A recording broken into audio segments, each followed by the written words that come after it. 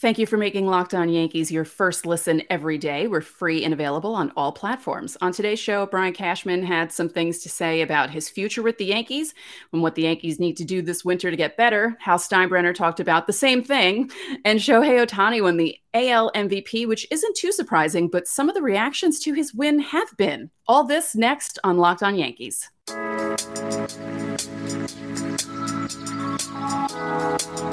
You are Locked On Yankees, your daily New York Yankees podcast. Part of the Locked On Podcast Network, your team every day.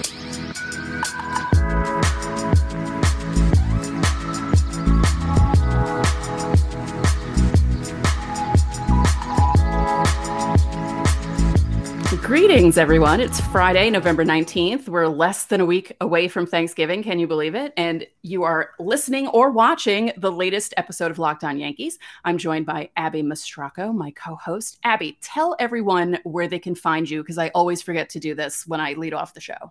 On Twitter? Anywhere. I don't know. That's a good question. Do I want to be found? I know, right? You can find me on Twitter at Abby Mastracco, the complicated Italian last. That's Abbey, because my parents thought they were being cool and naming me after Abbey Road. Nobody's spelled my name right since. I also report for Bleacher Report and Elite Prospects Rinkside. So if you're interested in hockey, definitely check out Elite Prospects Rinkside. Got a lot of cool stuff going on there.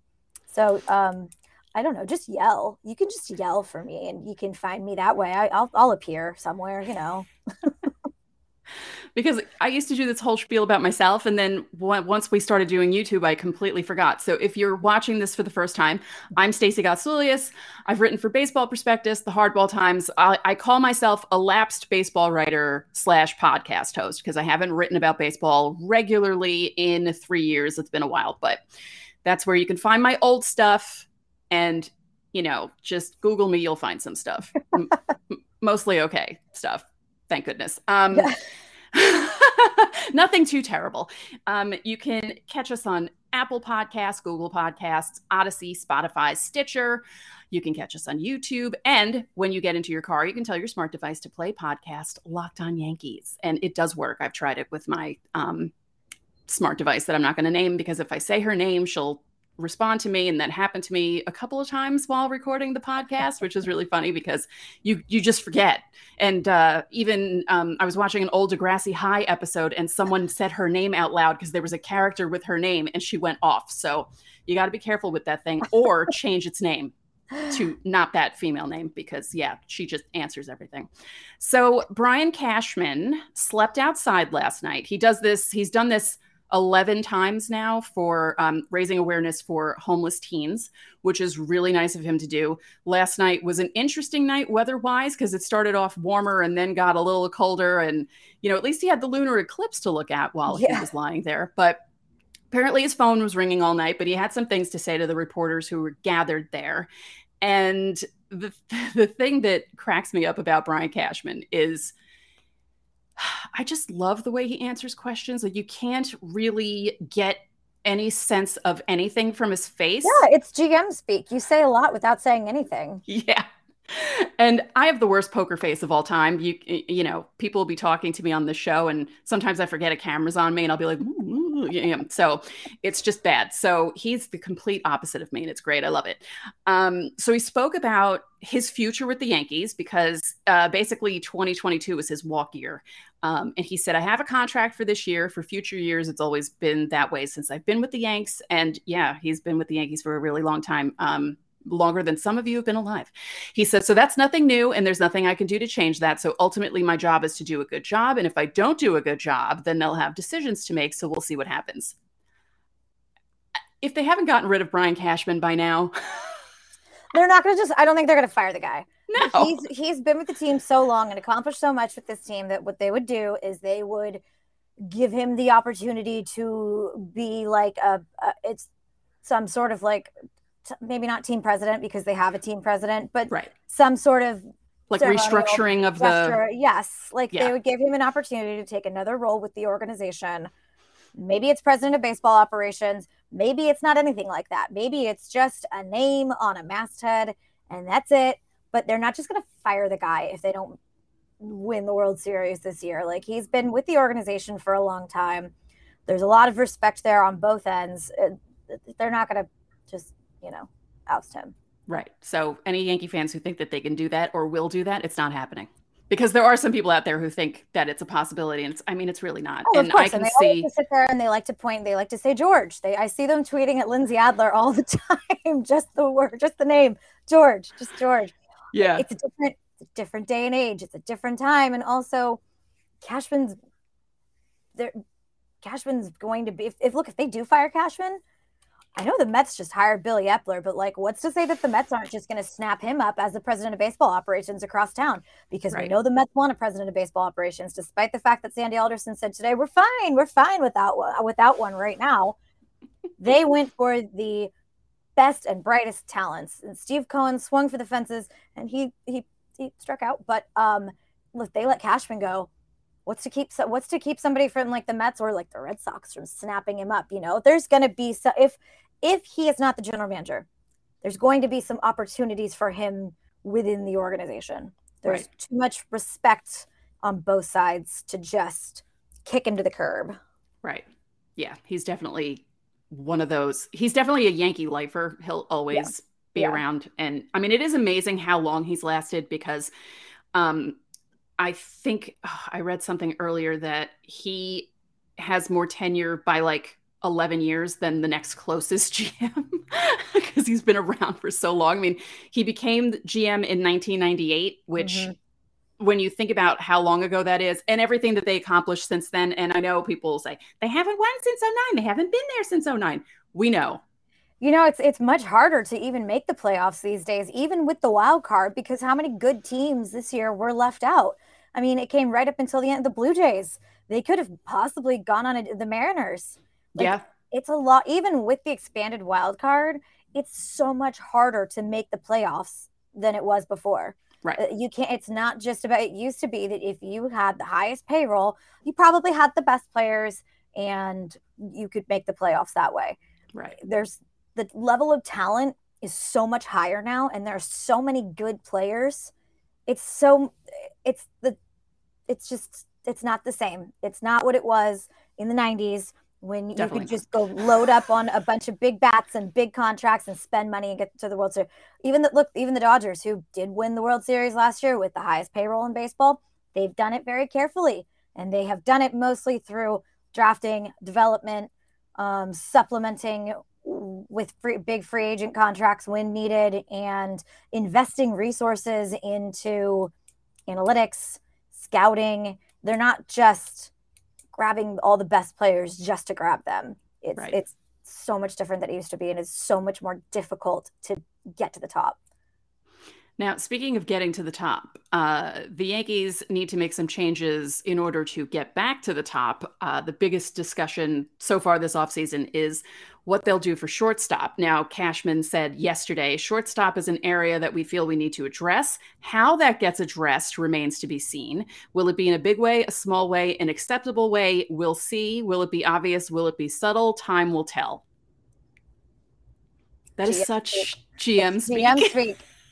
That is GM speak, baby. Yeah, I mean, I know that there are people who are concerned that the two shortstops in the system, Oswald Perez and Anthony Volpe, I don't know if it's Volpe or Volpe. I hope it's Volpe. I think it's Volpe. Volpe, yeah. Okay. I know there are concerns that, where are you going to put them in a couple of years if you've got Carlos Correa signed to a 6-8 year deal? That shouldn't really be a concern because you can find roles for them, and you cannot. Fans fall in love with prospects in such a strange way. I have seen this so many times where fans are like, we don't need this 5-time All-Star. We've got a 20-year-old coming up through AAA.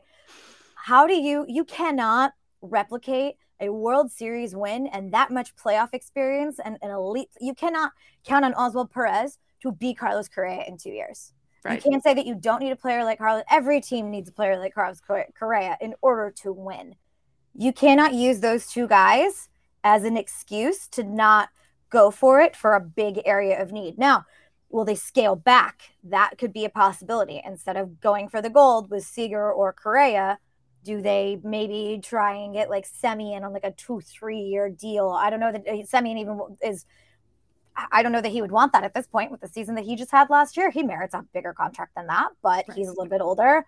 Javi Baez, maybe maybe you could get him on a shorter term deal and try and recreate some magic with Anthony Rizzo.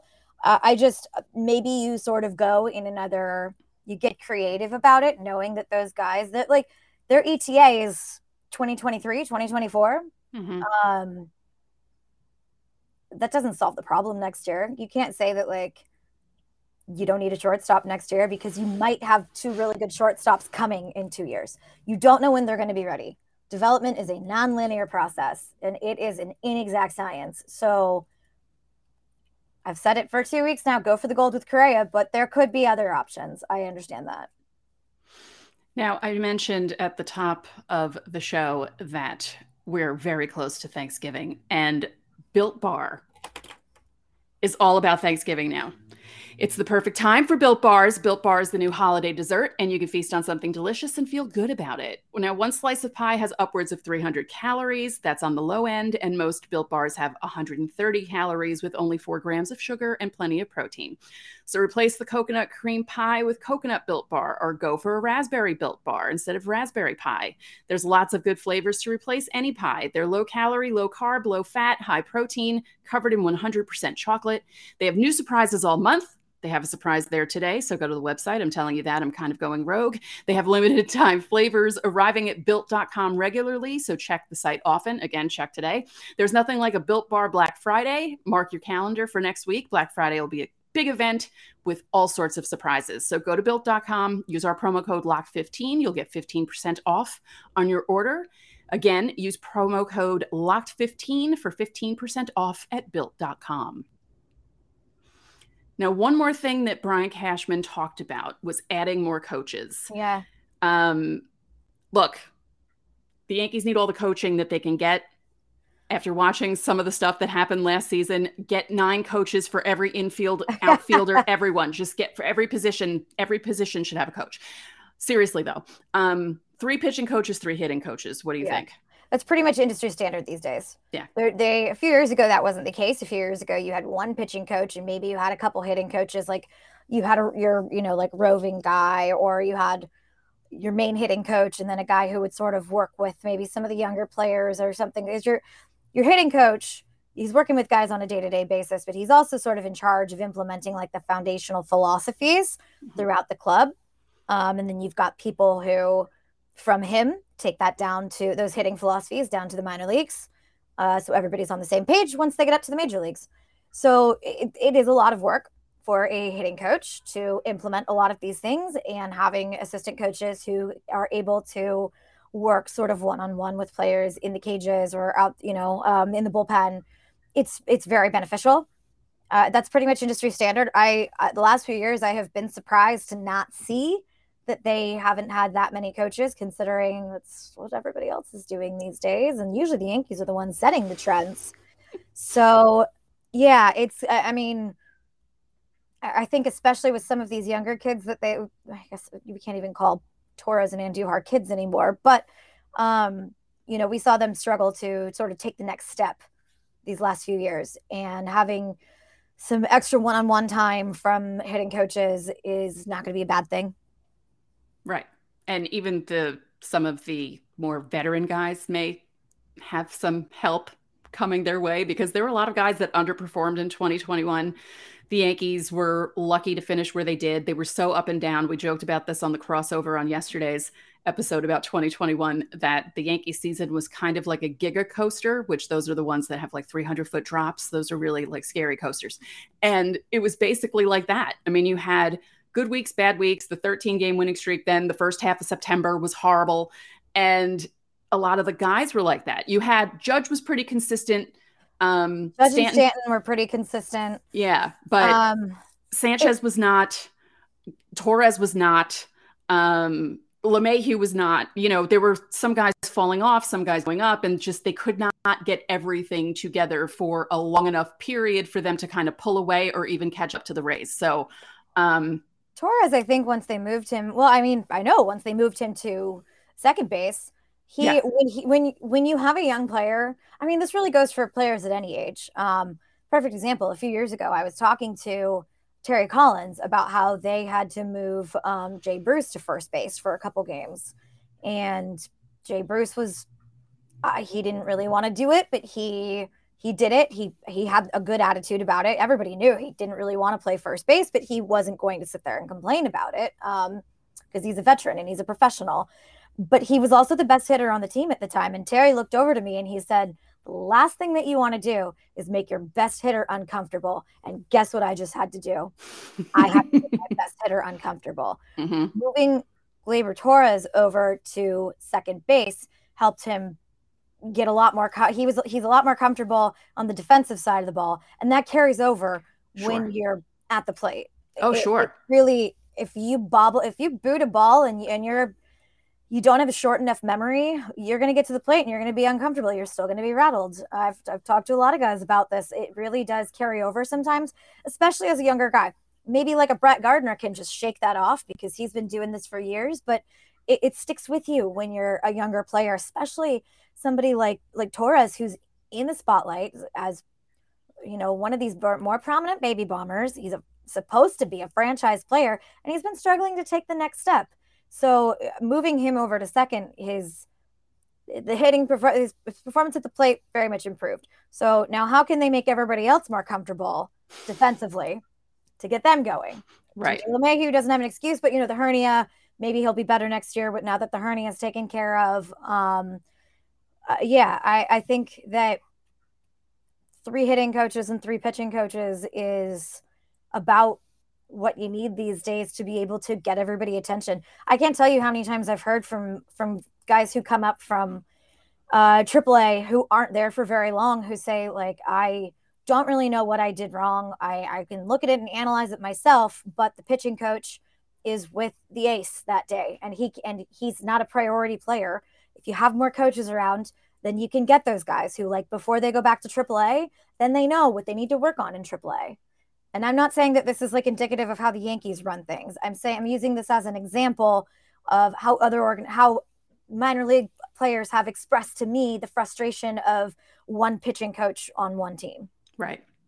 That makes a lot of sense. It also makes a lot of sense for a younger player to be affected by, and you see it with veteran players too sometimes, that if their defense isn't so great, it carries over into the offensive side because it's all connected. I mean, if you watch baseball long enough, you see how sometimes it depends on your makeup. It depends on how you think and what your mental makeup is, like everyone's different. And, it could be a veteran player who has stuff like that happen to him too. And it's amazing to me that some baseball fans don't get that.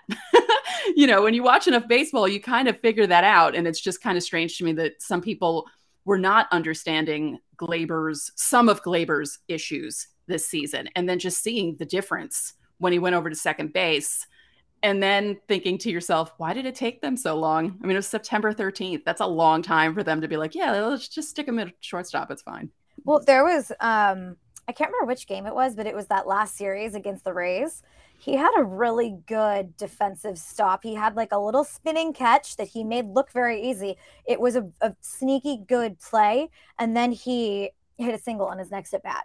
Like, that's a perfect example of if you're feeling good on one side of the ball, it's going to carry over to the next.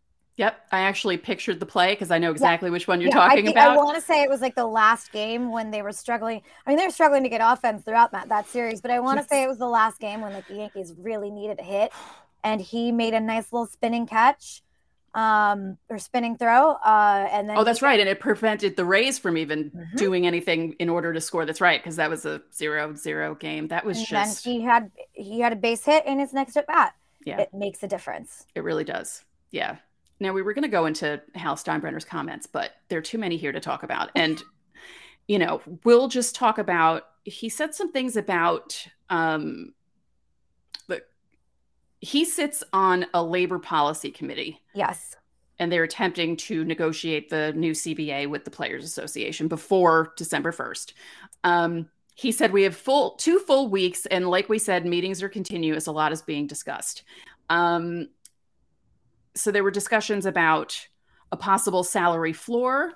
You and I spoke about this before we started recording. I am so for the salary floor. Yeah. I think that a lot of teams are getting away with tanking and not spending money and just being bad. And it's not good for baseball. I feel bad for the fans of teams that have to sit through games with, half a roster. You don't even know who any of these guys are because they're not paying them any money because they're nobodies. And, like teams like Pittsburgh has like the best ballpark in baseball, and you're putting out a crap product for how many years? And it's like, no, you have to do something. And we also said this, and we've said this a couple of times. Not every team is the Rays. Not every team is the A's. And we're seeing the A's are blowing things up, tearing things down, and going to start over again.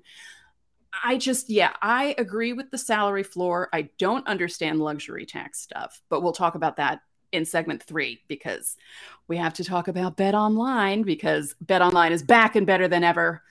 And let's see, there's more props, odds, and lines than ever before. BetOnline remains your number 1 spot for basketball and football and everything else. Their new updated desktop or mobile website, just go there, sign up, receive your 50% welcome bonus on your first deposit, and use our promo code LOCKEDON to receive that bonus. From basketball, football, NHL, boxing, and UFC, right to your favorite Vegas casino games. Don't wait to take advantage of all the amazing offers available for the 2021 season. BetOnline is the fastest and easiest way to bet on all your favorite sports. BetOnline, where the game starts. Thank you again for making Locked On Yankees your first listen every day. We're free and available on all platforms. So let's get into this just briefly because you had said that you know more about this stuff than I do. Like a little bit. It's so because I also cover hockey, sometimes I get like contract terms mixed up, or even like inevitably there'll be like, the beginning of hockey season, instead of writing salary cap at least once or twice, I will write luxury tax or even like, on hockey, it's injured reserve. Baseball, it's the injured list. I'll do the same thing. And like same thing happens once baseball season rolls around in the spring and I'm knee deep in hockey. I will write salary cap instead of luxury tax. Like it happens. Sometimes I feel like I'm trying to cram so much information into my head that like other things fall out the other side. So the Yankees are going to go past the luxury tax just based on their payroll alone right now, or at least they will most likely go past the luxury tax. Hal talked about wanting to maybe lower the luxury tax, which I don't know that doesn't act as right now what we're seeing is the luxury tax is acting as a hard cap. There are very few teams that are going over the luxury tax and just blowing past it. Like the Dodgers are basically the only one right now. Fans were so upset this year when the Yankees wouldn't go past it. The Mets are probably going to go past it next season because they're loading up. They've got a new GM. They are trying to, erase their past and start over with like a more functional future. We'll see how that works out. I don't know that lowering it is going to necessarily incentivize people to go over it. The only thing that's going to forever, this has always been marketed as a way to level the playing field. And it's not, because there's nothing to entice these teams at the bottom to spend. You get rewarded for almost not spending, especially if you're the A's and the Rays and you can contend without spending. And then you've also got ballpark issues to deal with. So it's not like those teams, like, yes, we point to them as being sort of like exceptions to the rule because they're really good most years. They're competitive, but they've got other stuff to deal with. It's not like these are the most, these are organizations to be making examples of. We need a salary floor. If you're going to lower the luxury tax, you need a floor. You need to entice these teams to spend a little bit more, and you're always going to get teams that kind of tank. I mean, you get teams that tank even in salary cap leagues too. I see it all the time in the NHL. The Red Wings have been tanking for a couple years to try and build back up. The Arizona Coyotes, I'm not sure when they're not tanking, but there's always going to be these teams that do tank, but it is a little bit more of an incentive to not tank. Now, I'm not going to get into like the revenue sharing and all of that. We don't have that much time. It's also very boring sometimes to talk about. And I would like, want to have notes in front of me to like make sure I'm covering my bases and like not giving factually incorrect information. It's difficult to digest sometimes. But the bottom line is that if you want to prevent tanking, you gotta have a salary floor. And Hal's comments are interesting because they're the Yankees. They're supposed to be able to just blow past the luxury tax, but he's on that labor board with 7 or 6 other owners. The only other large market owner is John Henry, the owner of Fenway Sports Group. So it's all these other mid-market and like small market owners who are saying, here's what we need in order to compete. I guess that's a lower luxury tax. I still don't know that it would necessarily, it's not going to fix anything unless there's a salary floor. Right. You need one with the other. You really do. Yeah. Now, you had mentioned the whole ballpark issues with the A's and the Rays, and it's true because I think the A's were playing the Yankees that series in August, and there was one game, maybe the Thursday night game, where they only had like 9,000 people. And I know no one really wants to go to Oakland, but Oakland's great. I love Oakland. Definitely go to Oakland. Oakland is fantastic. Yeah. I mean, it's not, the players like to complain about it because, I remember one time, there's been a couple times. Ballpark, and it's in a terrible location. But right. The location that they'd like to build the new ballpark is great. And they've redone the whole Oakland waterfront. Like Jack London Square is now like a nice place to hang out, more so than it used to be when I was growing up 2 hours away from there. We didn't go to Oakland all that much, but like I grew up in Northern California. I have a lot of friends who live in the Bay Area, and a lot of them tended to migrate out of San Francisco and into Oakland in recent years. Sort of like, living here in the city, I've migrated to Brooklyn. Right. It's a terrible ballpark. It is not fit for any pro team right now, and it's in a bad location. And they want the city to pay for a brand new one because they don't even like it. That these small market teams aren't really doing themselves any favors by any owner in professional sports right now crying poor in this economy. Yeah, that's not a good look. No. That's not going to buy you any fan goodwill. And the A's have done some cool things. They bring in food trucks for their fans. They've made like a cool little ballpark not village area, but like they've done some cool things in recent years. But like the coolest thing you can do is pay your players and win a World Series. And they just cycle them in and out of Oakland, and same with Tampa. And now both of these teams have ballpark issues. So the whole Tampa thing with them wanting to hang that banner, basically promoting the fact that they were going to split the season in Tampa and Montreal during a playoff run. What are you thinking? What do you do? Like, it's bad enough that no one goes because the ballpark is not in Tampa, in case you don't know. It's in St. Petersburg, and which is beautiful, but right. But it's a pain in the ass to get to. Yes, and like the football stadium is in Tampa.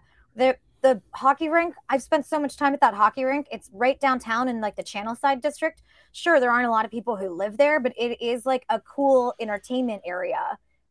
There's lots of bars and restaurants. You can like take your little water taxis, and you can eat right outside on the water. Like put one near there. Put one near Raymond James, something like that to entice fans to. But the Yankees probably wouldn't let that happen, right? Because their Yankee spring training is right across Dale Mabry from, you can see the football stadium from Steinbrenner Field. Like there's probably a whole. Yes, but I believe they do. I could be wrong. Maybe I shouldn't say this, but I don't think the Yankees have territorial rights to the Tampa market. Right. Well, makes sense. Yeah. I could be wrong though. I don't think they have the because I was talking to somebody who works for the Lightning about this a few years ago, because there was sort of a feasibility study done to see if they could put a ballpark downtown near the hockey rink. And they had looked at a site also near the football stadium.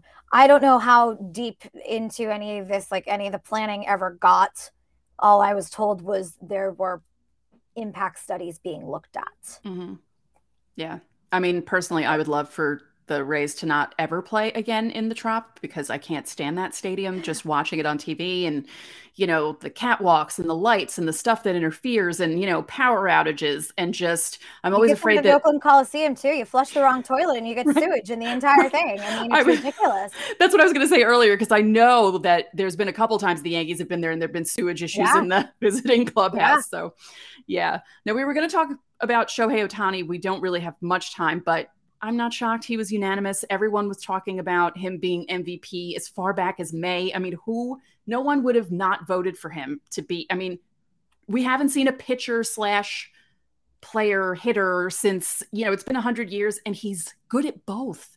It's not like he was the Angels' best pitcher last year. Yeah, it's not like he's a great hitter and an okay pitcher. He's good at both. He's good at base running. He can shag balls in the outfield. He's a good outfielder when they actually play him in the outfield, but it's almost like a liability to play him it's like he's defensively, he's a really good outfielder. Yeah. But it's almost like a liability because you don't want him to blow his arm out in the outfield. But at the same time, the Angels have said, we're not going to put restrictions on him. We're not using pitch counts. And I was listening to Perry Minasian, the GM, talk the other night after they announced the Noah Syndergaard deal too. And he said he doesn't believe in pitch restrictions because he has seen pitchers get hurt on pitch counts, and he has seen pitchers get hurt not on pitch counts. And he's seen pitchers stay perfectly healthy without pitch counts. So he doesn't believe in restricting that. I sort of wondered if that philosophy, I didn't ask this question at the time because I didn't know that it was like timely. They were talking about Noah Syndergaard in particular. So I didn't want to raise my hand in a Zoom and be like, off topic. Do you feel that way about Shohei Ohtani? I sort of wonder if that philosophy also extends to Ohtani and not putting any restrictions on him position wise. Like if he wants to play the outfield, could he play the outfield a couple games a week?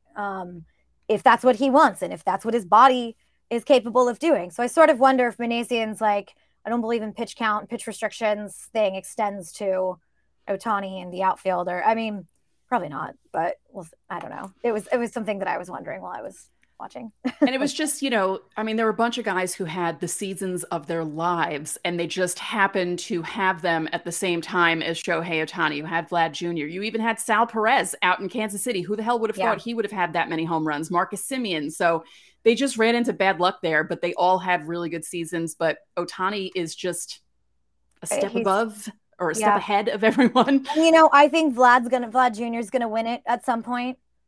He's 22? Oh 21. Yeah. Yeah, he's a baby. I don't even want to think about what I was doing at 21, but right. He's gonna win it at some point. Oh yeah. This was such a remarkable year for Ohtani that there was no way that he wasn't. There was no way that he wasn't going to. Right. And Vlad's got a lot of years left in him, and he's going to compete with MVPs. He's going to compete. Shohei Ohtani is going to compete with his own teammate. He's going to compete with Mike Trout. And that's going to be a really fun race to watch moving forward. But it just, for what he accomplished this year, to pitch as many innings and as well as he did and hit like he did. I mean, the Angels unfortunately did not make the playoffs again, but there were some injuries that happened there. It was not solely on, you lose Mike Trout, you don't really have much of a pitching staff. Right. But they were hanging around as long as they could.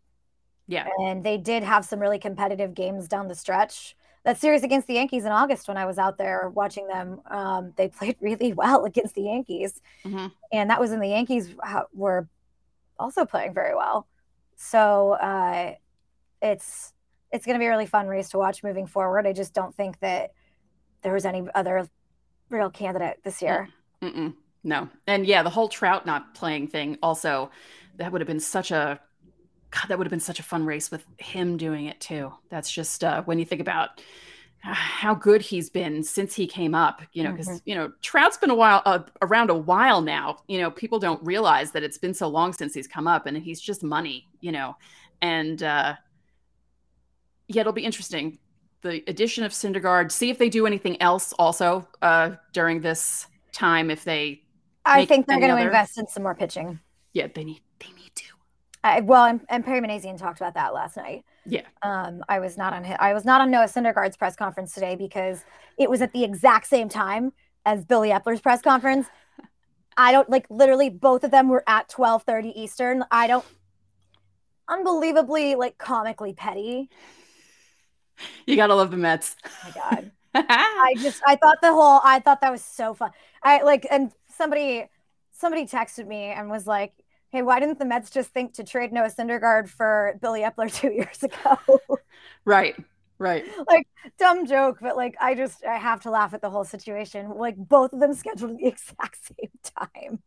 That's funny. So today, Rule 5 stuff is happening. We'll talk about that next week. We'll see who the Yankees protected, who they didn't protect. An hour to go until the deadline. Yeah. And to our listeners and viewers, because Thanksgiving is coming up, I would like for you to either comment on YouTube or tweet us at Locked On Yankees. Things you're thankful for with regards to the Yankees. We'll see. Maybe you'll have something to be thankful for right before Thanksgiving hits, but you never know. I mean, we'll see. So that's it for this episode of Locked On Yankees, which is part of the Locked On Podcast Network, your team every day. We'd like to remind you that you can listen to the show in Apple Podcasts, Google Podcasts, Odyssey, Spotify, Stitcher, or anywhere else you get your podcasts. You can watch and subscribe to us on YouTube. And when you get into your car, you can tell your smart device to play podcast Locked On Bets. Now make your second listen Locked On Bets, your daily one-stop shop for all your gambling needs. Locked On Bets, hosted by your boy Q, with expert analysis and insight from Lee Sterling. One more thing, if you could be so kind, please rate the podcast and spread the word about this podcast to your fellow Yankee fans. We would really appreciate it. Enjoy your weekend.